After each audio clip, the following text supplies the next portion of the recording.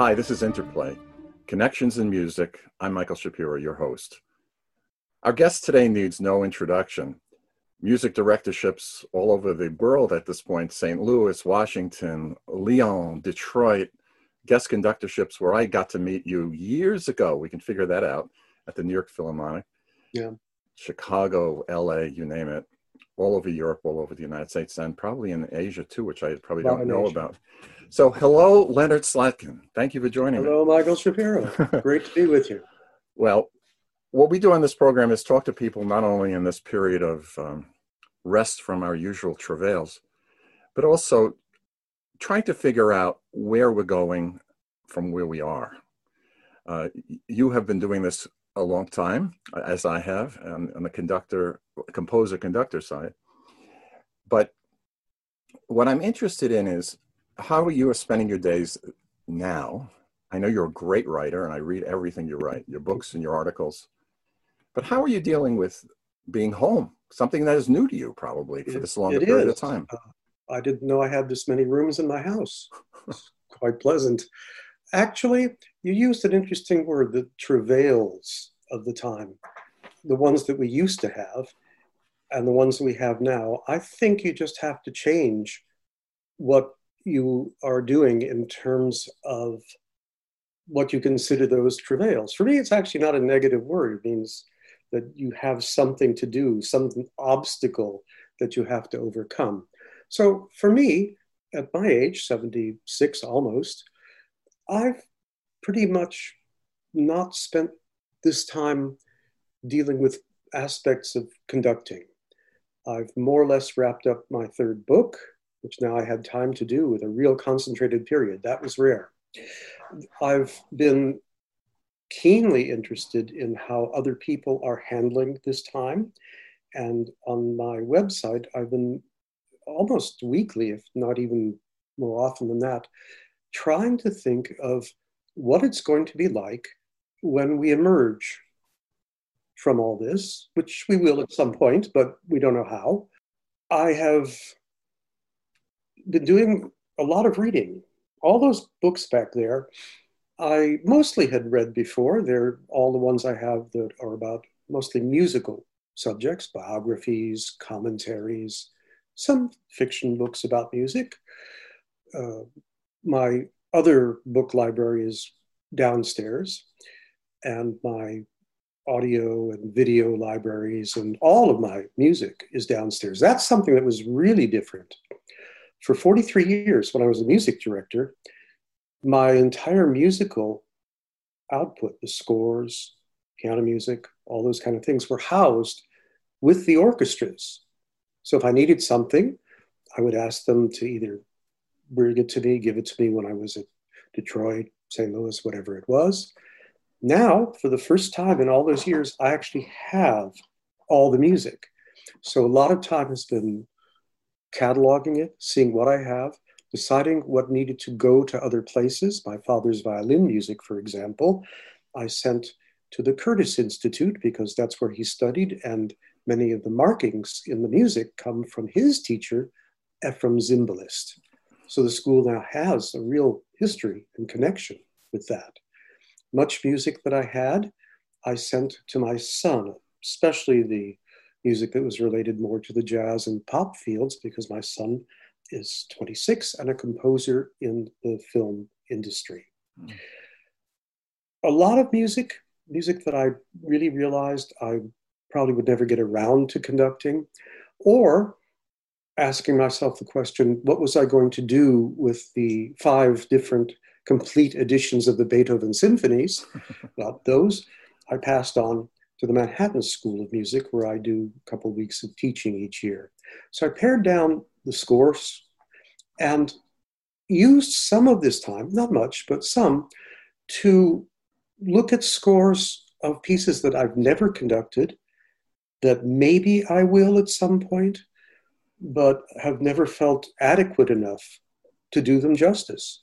Like the B minor, well, I've done the B minor Mass, but the St. Matthew Passion, or Bruckner 9, pieces that I've just not gotten around to, and I have to decide whether or not at some point I will do them. I was going to ask you that later about what pieces would you like to do that you haven't done. Never many. but you gave it already. You gave the answer.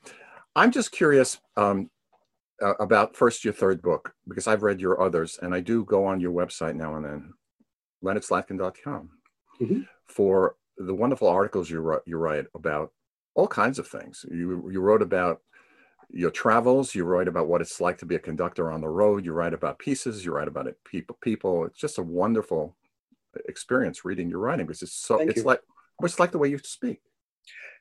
People have said that, and that's, I take as a great compliment. Yeah. I try to write very much as I am. There's no ghostwriter. I mean, here it is. There's a little bit of shadow coming on from the actually lovely day we're having in St. Louis today. The new book is called Musical Chairs. What's the subtitle? Something like the classical music in the 21st century.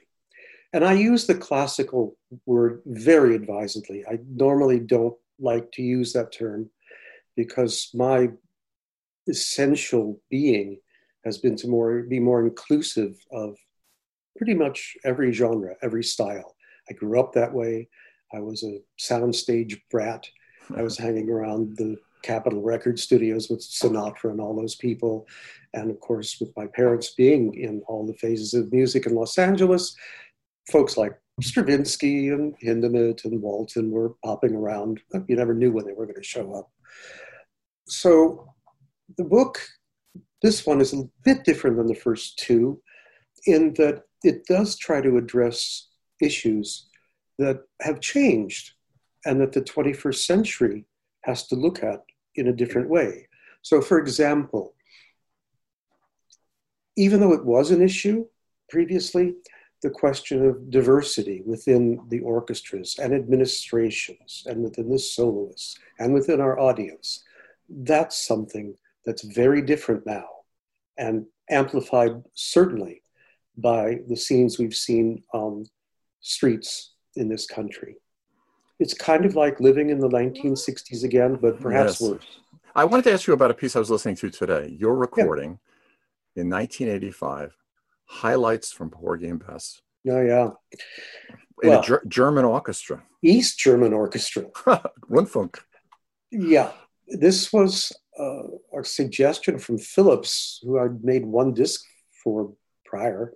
And I don't know why they wanted to do a highlights version, much less recorded in East German. I was still relatively young in the profession, but I went there. We had Roberta Alexander and Simon Estes singing the majority of the two roles.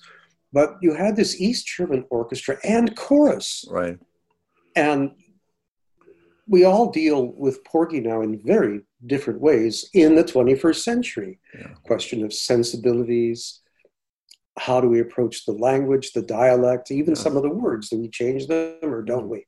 Well, back then, trying to get an East German chorus to sing 7 come 11, and it comes out something like 7 come 11.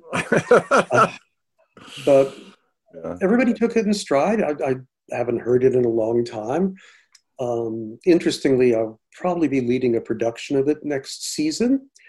The other problem that we've had, of course, is bringing specifically American dialect to European and Asian orchestras. It's changed. It's a little easier to do now.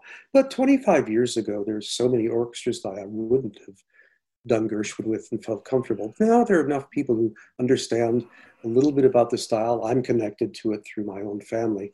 So I can pass some of this along. And that was one of the 5 strange recordings I've made. It's okay. Because I listened to it today. There were 2 things on there, the Jaspo Brown Blues, which is always cut, and the Buzzard Song, which is always cut. Right. And they were cut from the Alvin Theater original production that Gershwin oversaw because they weren't theatrical. It's also cut from the new production at the Metropolitan. Yes, which I saw. For the idea of trying to keep the length down. Right. Even though I enjoyed the production, I thought it suffered from not having the 2 intermissions. Yeah, I agree.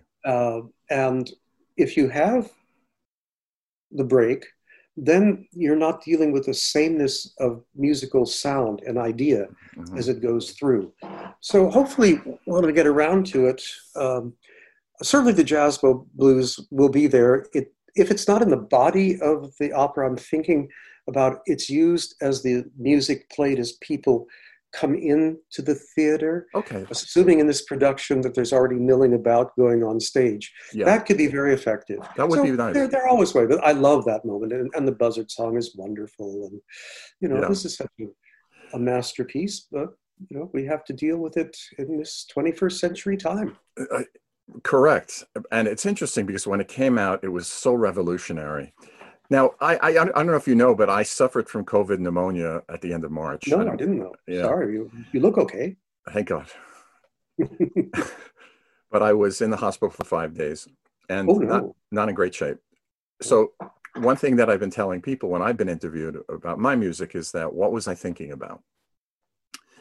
And what I was thinking about in those moments was I got to get out of here to get back to my family, number one. But number two, very strong number two, is I've got to write the opera that I've been chasing for 40 years. And I just recently got the rights to The Slave of Isaac Bashevis Singer, Excellent. which is wonderful. And in any event, what compels somebody is where I'm going. So here we are, we're sitting in our respective studios, and I'm going out on Zoom and podcast with this wonderful talk with you. But what are we doing when Dr. Fauci says that's a good vaccine, let's all get vaccinated, and 1 billion people get vaccinated, and we're able to go to phase 4 and open up the concert halls again? What do you want to do? What do you want to do with as Leonard Slatkin? Because you've seen it all, you've done it all, and I was there for a lot of it. Yeah. But I'm very curious about yourself. Well, I have been thinking and writing about what this is like for musicians, composers, and others. And the first thing we have to do is remember it's not going to be the same, and it's not going to be when you think you're going to be coming back. Not only does the vaccine have to be developed, the overwhelming majority of people have to have taken it. More than likely, just like the flu and all the various vaccines we have for regular flu, there will still be cases of COVID. It's bound to happen. So we're never going to be free of it. It will always be here. The other thing, of course, is that there are going to be people that are frightened to come back, whether they're performers or whether they are members of the audience. I'm not a huge fan of these socially distant concerts I've been looking at once in a while. It seems bizarrely dispassionate, even though the performances are good. But from the point of view of someone like yourself, I've wondered why more composers haven't, if they can, taken advantage of this situation. And I'll give you an example. I'm not meant to be critical here, but the New York Philharmonic had an interesting project that it was undergoing with, well, I believe it was 19 pieces by female composers. So what happens to those pieces? I assume they're all or mostly for full orchestra, so it'll be a while before we hear them. If I had been in the Philharmonic shoes, I would have gone back to those composers and say, would you mind writing a piece, a solo piece for different individuals in our orchestra, and we will present them in whatever format we have to do it. So I'm looking for a little more creativity from the creative end in this time. What I'm seeing primarily is a rehash of all of our wonderful standards, which are there for a reason. I know what brought you, yeah. And a lot of the programs I've done in Detroit and other places get replayed, and I try to participate in watch parties and things like that, commenting on the music, maybe giving it a different perspective. But I'm sort of looking for the new. I want to be understanding of what is out there now, well, so that we can begin to plan for the future. No, you're right. And I will tell you one thing that's happened with me. I had a lot of things happening, well, for my music in the next, from when it started to the end of the year. Everything's canceled or postponed or whatever. Mm-hmm. The thing that has worked for me, which is the strangest thing, and I'm one of the few composers I can talk to because I speak to, friends of mine, and many of whom you know. My music now is being played all over the world on radio and cable and Sirius XM. Suddenly, there's been an explosion. I've had 80 plays in the past 2 months. Excellent. And it's only because I have very good recordings, which I've done myself with the City of Birmingham Symphony and with the BBC National Orchestra of Wales and with soloists like Tim Fain. I'm writing a violin concerto for him right now. But suddenly there's an explosion. So I've been talking to the person who helps me get these things out. And he is talking very plainly about how the radio, which is a 100-year-old form, is suddenly, for some people, in my case, it's been kind of a new wave of exposure. Because as Gershwin would have said, you have to hawk your music. That's right. And certainly that's something I've always done. As you know, I met you in a hotel room maybe 25 years ago showing you my first symphony. Right, I remember. You do. I remember you had thrown your back out.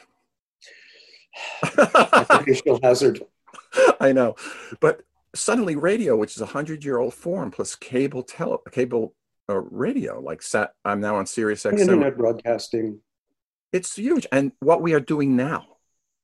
So I agree with you about the solo performances. That would have been much more interesting. I know the BBC is doing it to a certain degree now, but you're very, very much right.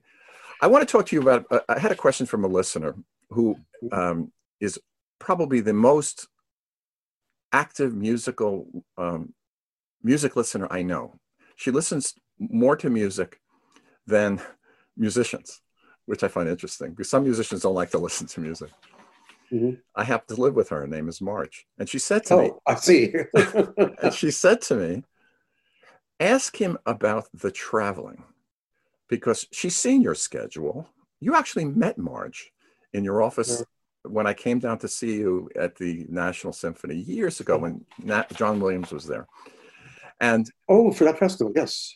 Yeah, and he conducted a little, but then you came out, you conducted, and it was really something. But the whole Hollywood connection I loved. But anyway, Marge asked, because she looked at your schedule, and I look at your schedule that you had. I don't know about going forward, but it was ridiculous. Every week, 50 odd weeks a year, you were all over the place. So me, as a composer who sometimes conducts mostly his own music, and would conduct a half a dozen concerts a year, you're conducting, I don't know, 100, 120 concerts a year, crazy stuff.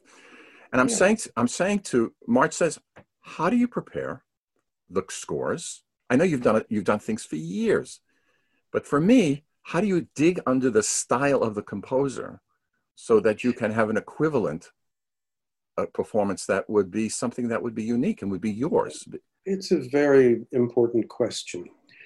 And now that I no longer am a music director anywhere, I have more freedom and flexibility in what I do. There are times when I've looked back and say, how did I actually manage to do that?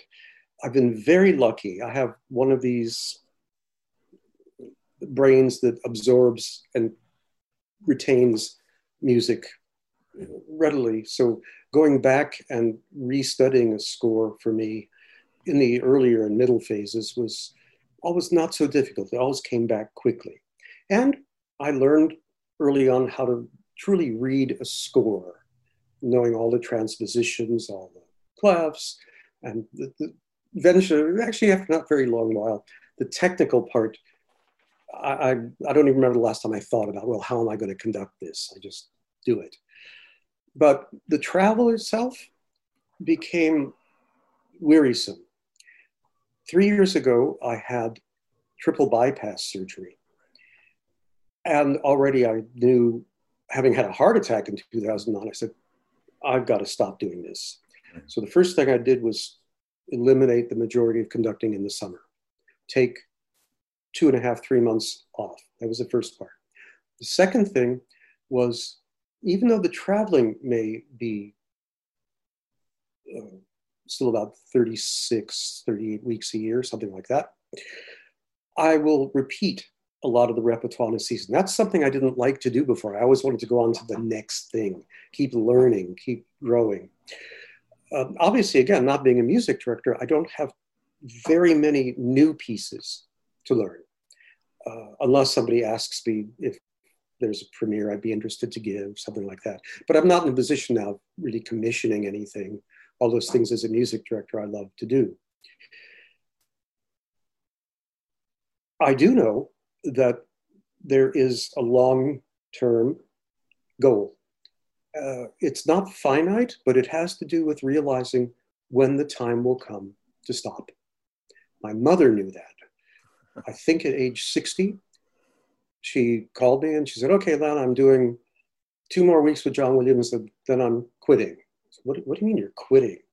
She said, I'm not going to play the cello anymore. And I went, Mom, you play just as well now as you did when you were 30, I suppose. Why do this now? And she had a word of wisdom, which is really important.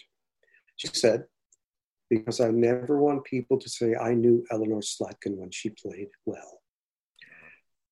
Now, I know I have my detractors out there, certainly, but I will know the moment I begin to lose any degree of whatever it is I've accumulated. When that starts, I'm out of this business. But what do I have? I have all these fallbacks. I can write the books. I can write music. I've been writing a little more. It's been getting in touch with my creative end has been really, really interesting. I have a couple pieces that are played by other conductors now. That's kind of nice. I have taken on a little more responsibility in thinking about the future of our business. As much as we may be concerned for our colleagues in orchestras and all that, where are the young people going to get their inspiration? You can't get it this way when you're a musician. Yeah. If any profession needed that personal experience because of the sound, because of what we can do, it is this one. What's going to happen when inevitably more musicians are going to start retiring because of the virus? They're going to say, yeah, it's happening I've already. accrued enough years. Yeah. I've got my pension. I have seniority benefits. Right. I'm going to be okay. I'm stopping. I'm guessing 15% of musicians, when this is over, are not going to return. So we have a lot of creative thinking that needs to be done. Yeah. And this is in conjunction primarily, not just with orchestras, but with educators. Oh, no We've question. got to really work on the educational system from the ground up. It starts with our public school systems. Yeah. It starts with getting politicians, not all, don't ever go to the people who you know you're not going to convince, but get some of them Right. to really fight for what maybe you had, certainly I had. In my life, in public schools, all of it, in high school, 3 bands. There were 3 choruses, 2 bands. I know. An It was orchestra. great. Shipley was the composer in residence. Oh, Peter, his sweetheart. We believed in what the arts represent. So this is something I'm going to be working on. Good. I'll do a bit more teaching than I've done in the past, trying to pass on whatever I've learned that could be helpful for others. Yes. And the other area that I think is very important in this country, and you'll know this, whatever happened to all of those great composers from about 1925 through my next question. The 40s? My next question. Okay, ask it. Let's talk about that. I was a student of Elie Siegmeister. Yeah. And through Elie, I met everybody. I mean, Virgil Thompson, Aaron looked at my music. He gave me criticism. I met Nicholas Slanimsky, who you probably knew in California. I knew him in California. My mother knew him quite well. I met Stokey many times with Leopold Stokowski. As an aside, I would just want to say one thing. Then we're going to come back to Bill Schumann and Siegmeister and Menon and Persichetti. Persichetti was my Piston. Persichetti was the single best teacher I ever had. My teacher too. Yeah, but the best. I'd say Siegmeister was the best. I never worked with him, so. Elie was an amazing teacher. He put me through the Nadia Boulanger training. I had 5 years of it. That's why I can get out of holes now. No, but I tell that to my students. But I want to mention one thing before this ends, because we have just a few more minutes. There are landmarks in my musical background of going to concerts in New York, growing up as a New York kid out of Brooklyn, okay? Which you probably had in LA comparably. And we could hear all the New York broadcasts. So we had some of you as well. But these are my memories. These are the landmarks, and you're included. and I'll tell you what they are. Ansume conducting the Firebird, second to last concert he ever conducted. Stokey conducting Ives 4. Ives 4. Bernstein. Were you there the first time? I was there the Mm-hmm. second time. Oh my God. First one. And Myrick was up at his partner from Ives and Myrick was up in the balcony and screamed something at the end to Stokey. I understand. I don't know if you remember that. I don't remember. Julian Myrick. In any event, Stokey doing that, and also the Holiday Symphony. And Robert Browning. I went to Stokey concerts all the time and spoke to him a lot of times. Rubinstein playing Chopin. Yes. Okay. But there's more. Stan Kenton. Woody Herman live. Louis Armstrong twice. The most remarkable experience I ever had. Von Karajan conducting Valkyrie. Lenny conducting Mahler. Yeah. Leonard Slatkin conducting John Corigliano's First Symphony with the AIDS quilts in the lobby.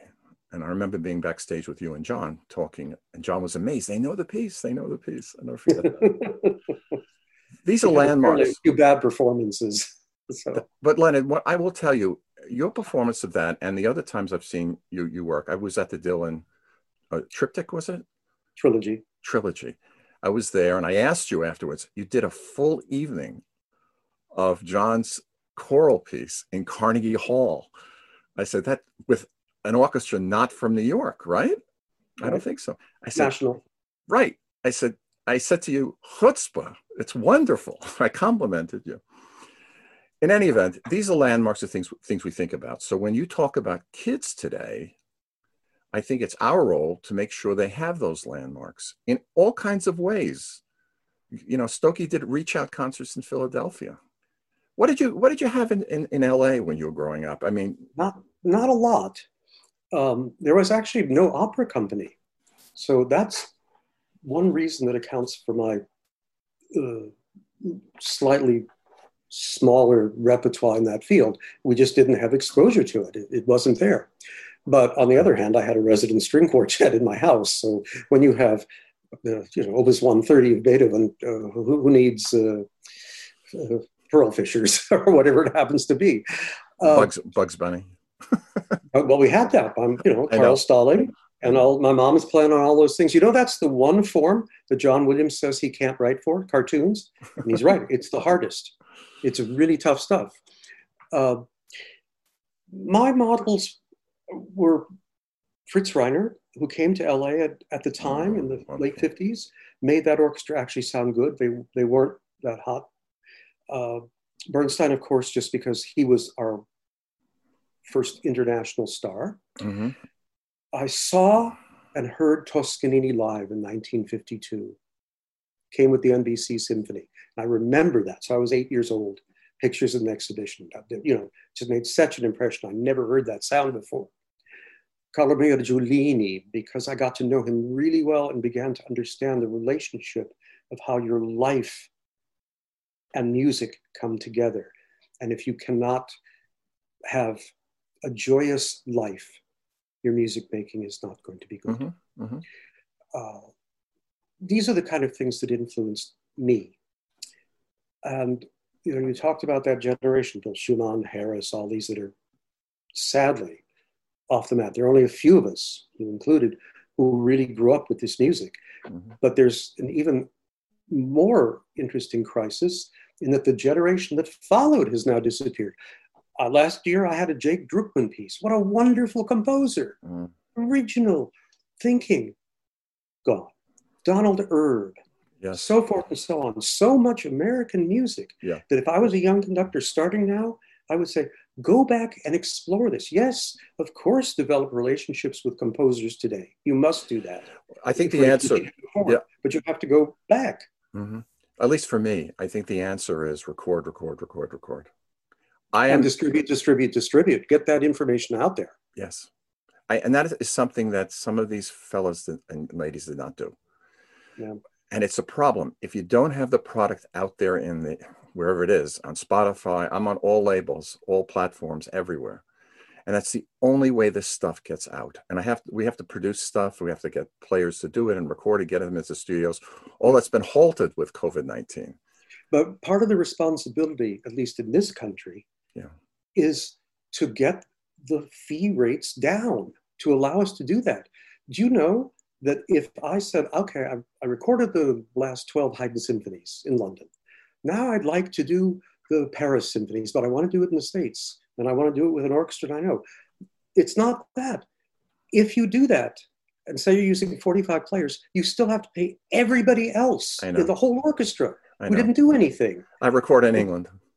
And Wales. Or not just England and Wales. Well, Germany, you can record in so many places. New Zealand, great place for recording. I know. There's so many possibilities. But there's a case where I would say, if we could find a way to get these jobs back to the States, and the only way to do it is to get the rates down. Coming out of this virus, everybody's going to take a hit. They're taking it now, and they're going to take it for years afterwards. Don't be fooled. It's not coming back the way it was. It can't. Last question, and you and I can go on for hours. I miss you terribly, my friend. I really miss you. I miss you too. Thank you. You mentioned Bruckner 9. You mentioned the St. Matthew. Mm-hmm. The piece that I'm studying now is Mrs. Solemnis.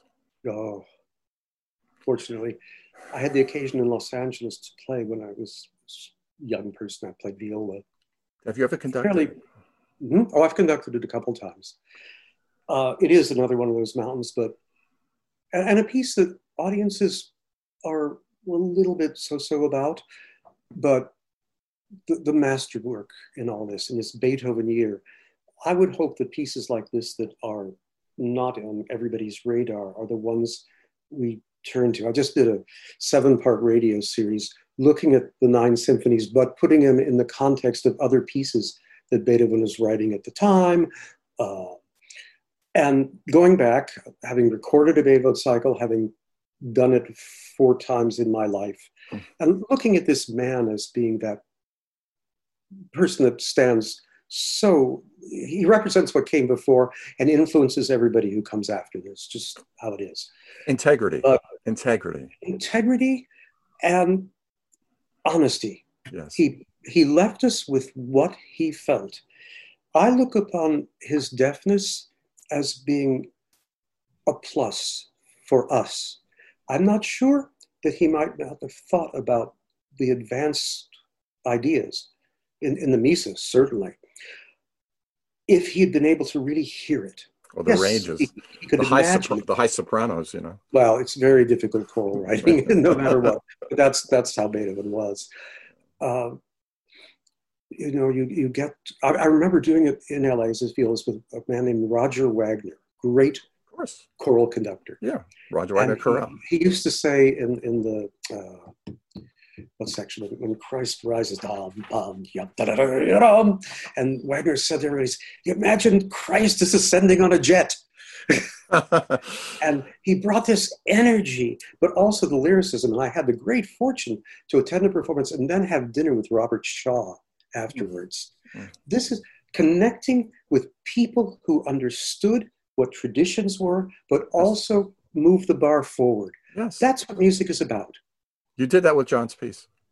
Oh, absolutely. Thank you. No question about it. I thought of it very much as understanding what the conditions of the composition were about emotionally, the structure, somebody who complete command of the orchestra, but there's still a message in there. And there still is today. We still have to do that. I've had the pleasure of doing this piece many, many times. I know. And I guess we can step away a little bit now and see, does it just work as an abstract piece of music? The answer is yes. It works better if you know why it exists. Yeah, the rage and remembrance. Rage. And remembrance. Listen, this has been not rage, but joy and remembrance between rage the two and of joy. us. Rage Maybe and not joy. so much rage. I have to thank you for joining me today on Interplay. Leonard Slatkin, did you take your title from the Morton Gould piece? Morton is another person that I adored. He was a total sweetheart. Yep. I remember Interplay. Great piece. Great piece. So thank you, Leonard, for joining us. Michael, thank you, and keep sending me your stuff. I'm fascinated. I love what you're doing, and I'll be really anxious to see the next work. Thank you so much, Leonard.